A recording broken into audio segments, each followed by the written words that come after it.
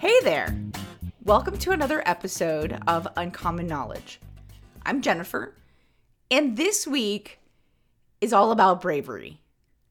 I love the movie Brave. I'm a Disney cartoon fanatic, so if you know me, you know that's one of my guilty pleasures is I'm a sucker for the Disney cartoon movies, but I really like Brave, and that's not what I want to talk about today. I just feel like maybe I need to always roll in a movie title or some kind of link when I have one. But it's probably because I think in song titles and in movies in my actual life, my friends get really annoyed because I'm either quoting a movie or I'm singing lyrics to a song. But moving on. This week I do want to talk about being brave and what bravery means and the way that it can look in your life and the importance of being brave. You look up the word brave in the dictionary. For an adjective, it talks about being ready to face and endure danger or pain, showing courage. I tend to like more of the verb definition, which is to endure or face without showing fear. I like that brave, but the definition of it isn't about an absence of fear. It's about enduring and facing bad things or difficult things or challenges without showing fear. And even then, I'd like to kind of even like pull that back because I think you can still show fear and still be brave or do the brave thing. But I really do like the element of bravery having nothing to do with an absence of fear. You know, growing up, I think I had that thought that bravery meant an absence of fear. In reality, I think the most brave I've ever been, right? So the most I've ever demonstrated bravery has been some of the times that I've been afraid, been the most fearful actually. Choosing to step into something or to face something, even though I'm afraid, is brave. Recently, I've had the opportunity to kind of live that out with my son. If you guys have listened to any of my podcasts or know me personally, you know that I really feel like I owe it to my kid to be transparent and to show him like humanness, to demonstrate for him all the qualities he should want. So a lot of times that has meant that I have had to up my game. I've had to be a better person so that I can be the best parent, role model for my son and hopefully show him how to do things or how to live life in a way that is going to lead to him having a good life. So this week we were talking about how to be brave in something, and it started with a really panicked phone call from him. And if you're a parent, you'll know I don't like getting late night phone calls from my kid when I answer the phone and he's upset. I really don't like it when I can tell that he's upset and he's running. So what happened was he called me on one of the weekend nights, and I could tell that he was upset. He was actually crying and running. My son is a runner, so I think that comes naturally to him. But that still didn't stop the panic in me as a mom.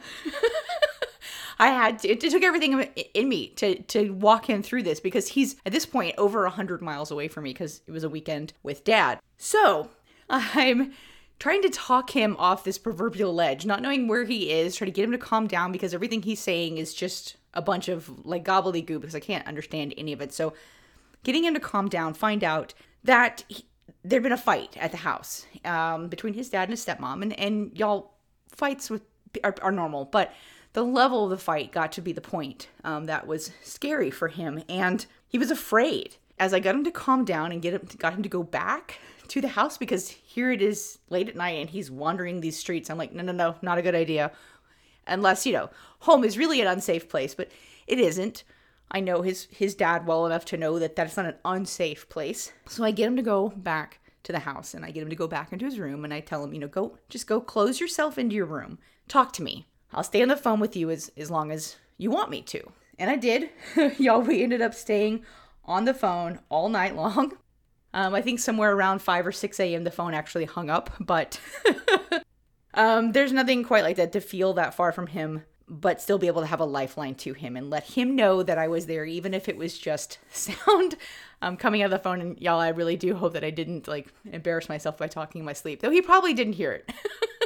Anyway, Part of what we talked about while he was still awake was having a conversation with his dad and the importance of doing that, the importance of telling his dad how he felt in that moment, talking to his dad about being scared, facing that really hard thing. And I told him, I said, look, I will help you.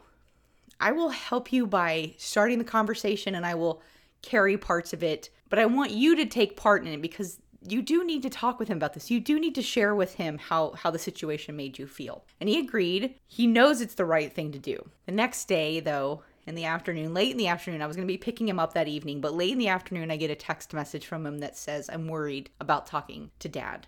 I'm worried about what his reaction will be. So I took a moment and I responded back to him and I told him, you know what? I understand.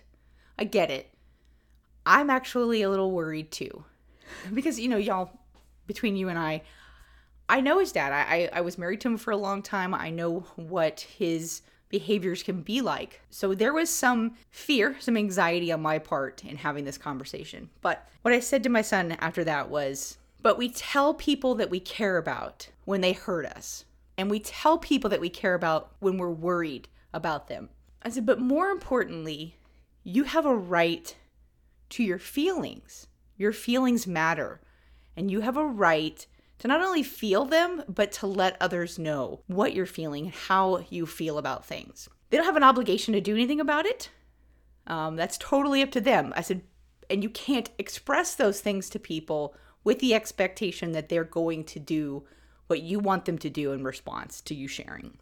You have to stand up for yourself in that moment and own your feelings, give them validity, make them important. Because if you don't, the danger is you run into a situation where you have now decided because you're going to withhold how you feel, you're going to shortchange yourself, you're downgrading your feelings in their importance level, and you're putting somebody else's behaviors or responses, opinion, whatever, you're putting somebody else above your feelings. So therefore, you are telling yourself that somebody else is more important than how you feel.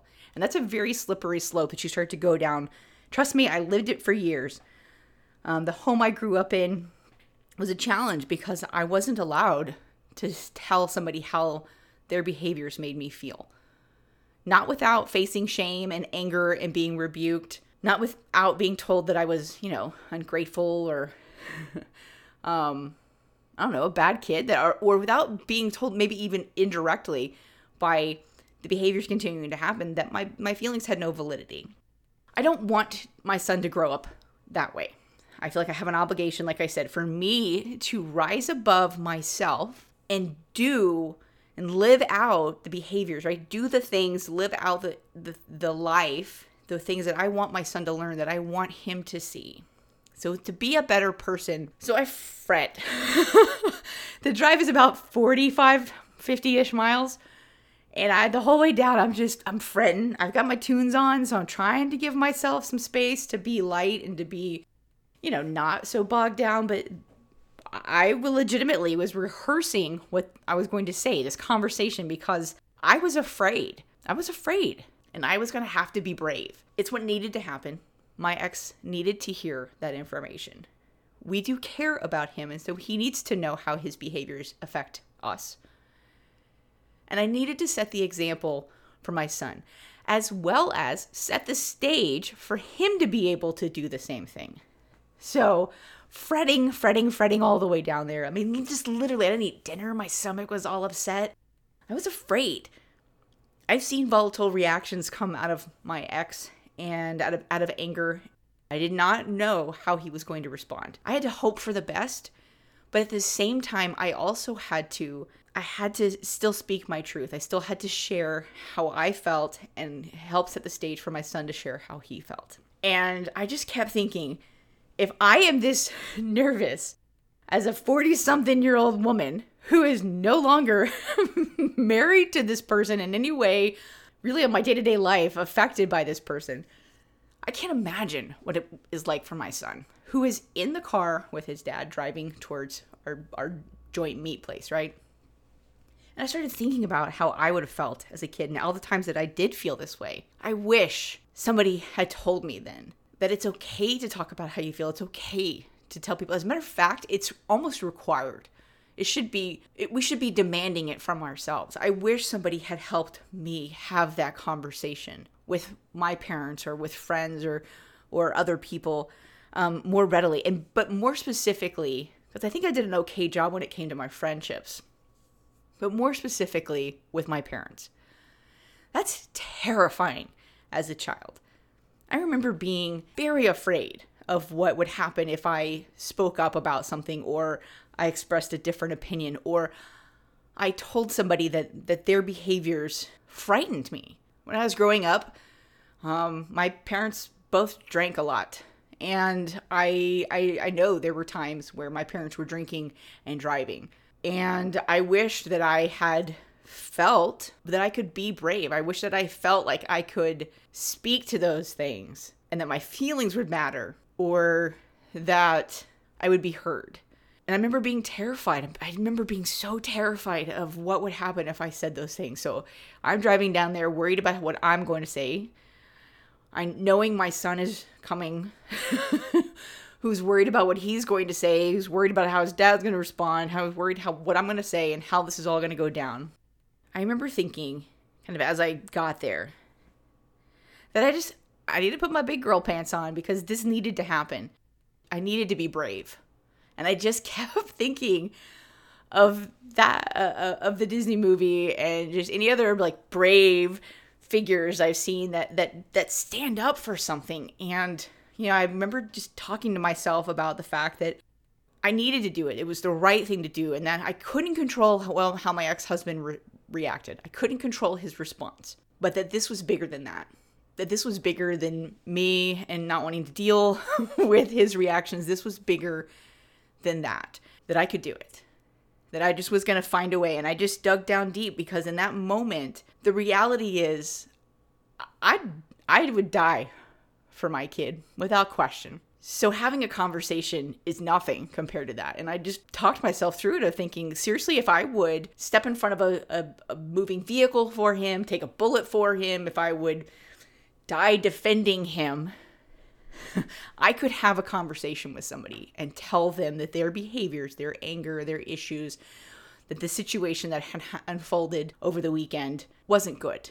And I could tell them about how that impacted me. And I could also share and help have the conversation for my son. But if I thought I was brave, let me tell y'all, my son has it in spades. Like, he is at 12 better than I was, for sure. He was scared. He was worried. He was going to be telling somebody that he cares about deeply. He was going to be telling that person that something they had done made him scared, made him not want to be with them, made him want to literally flee a house. And he stood there, and I could tell he was nervous. But y'all, I was so proud of him because when I opened the conversation about the purpose and why I was involved in this process, I turned to him and I said, "Is there something you want to say to your dad?" In that moment, he didn't shrink away. He didn't mumble. He didn't speak quietly into his into his shirt sleeve or all of a sudden back down, change his mind. Because that would have sucked, y'all, because I have just literally put this all out there. And if he had done that, I could totally understand, but it would have sucked for me. But I was so proud of him because he looked his dad straight in the eye and said, "I was scared when this happened, and I didn't want to be there. And I don't feel safe when these things happen." I wanted to have such a proud mom moment, but that would not have been appropriate, right? So inside, I'm like, yeah, celebrate, woohoo! And on the outside, I'm like, yeah, I feel you, bud. I did take the opportunity to, in front of my ex, also say to my son, it's important. When we care about people, we tell them things like this. We tell them when we're concerned for them. Or we tell them when something they've done has hurt us or made us scared. I said, because for one, as a parent, that should be the last thing any parent wants. All kidding aside, I want my kid to have a healthy fear of me, but not a fear. I want him to have a healthy respect for me, but I don't ever want him to be afraid of me. So in that moment, I got to also, I think, nurture my son's relationship with his dad and provide that space for saying, this is a good thing. This is a good thing that you're doing on both sides of it. Your father should feel loved by you because you are communicating concern or something you're worried about. So my challenge to all of you is to be like that 12-year-old. Be brave. Step into the fearful thing. Maybe it's having a conversation with a parent. Maybe it's having a conversation with a spouse, a loved one, something like that. Maybe it's trying something new. Maybe it's, I don't know, telling somebody something that you know they're not going to want to hear, but if you don't tell them, you are being dishonest with yourself and you are not living out your truth. Be brave. Know that it's going to be hard. It's okay to be afraid. Matter of fact, embrace the fear. Call it what it is, identify it, label it, know it down to its core, and then still choose to do the thing you know you need to do. If we could all be more like my son. Anyway, that's what I have for you guys this go around. Thanks for listening. As always, I hope you feel like you're not alone in anything. If you're struggling in any of this, or if you're struggling in any of the other things I've talked about, I hope you know you're not alone. I welcome your feedback. Please find me on Facebook. You can find the podcast page, Uncommon Knowledge Podcast. You can connect with me there. You can subscribe through whatever. I think there's 13 now different platforms or so that people have access to this on. I try to make it as available as I possibly can around the globe for you guys. So, as always, until next time, I hope you're well.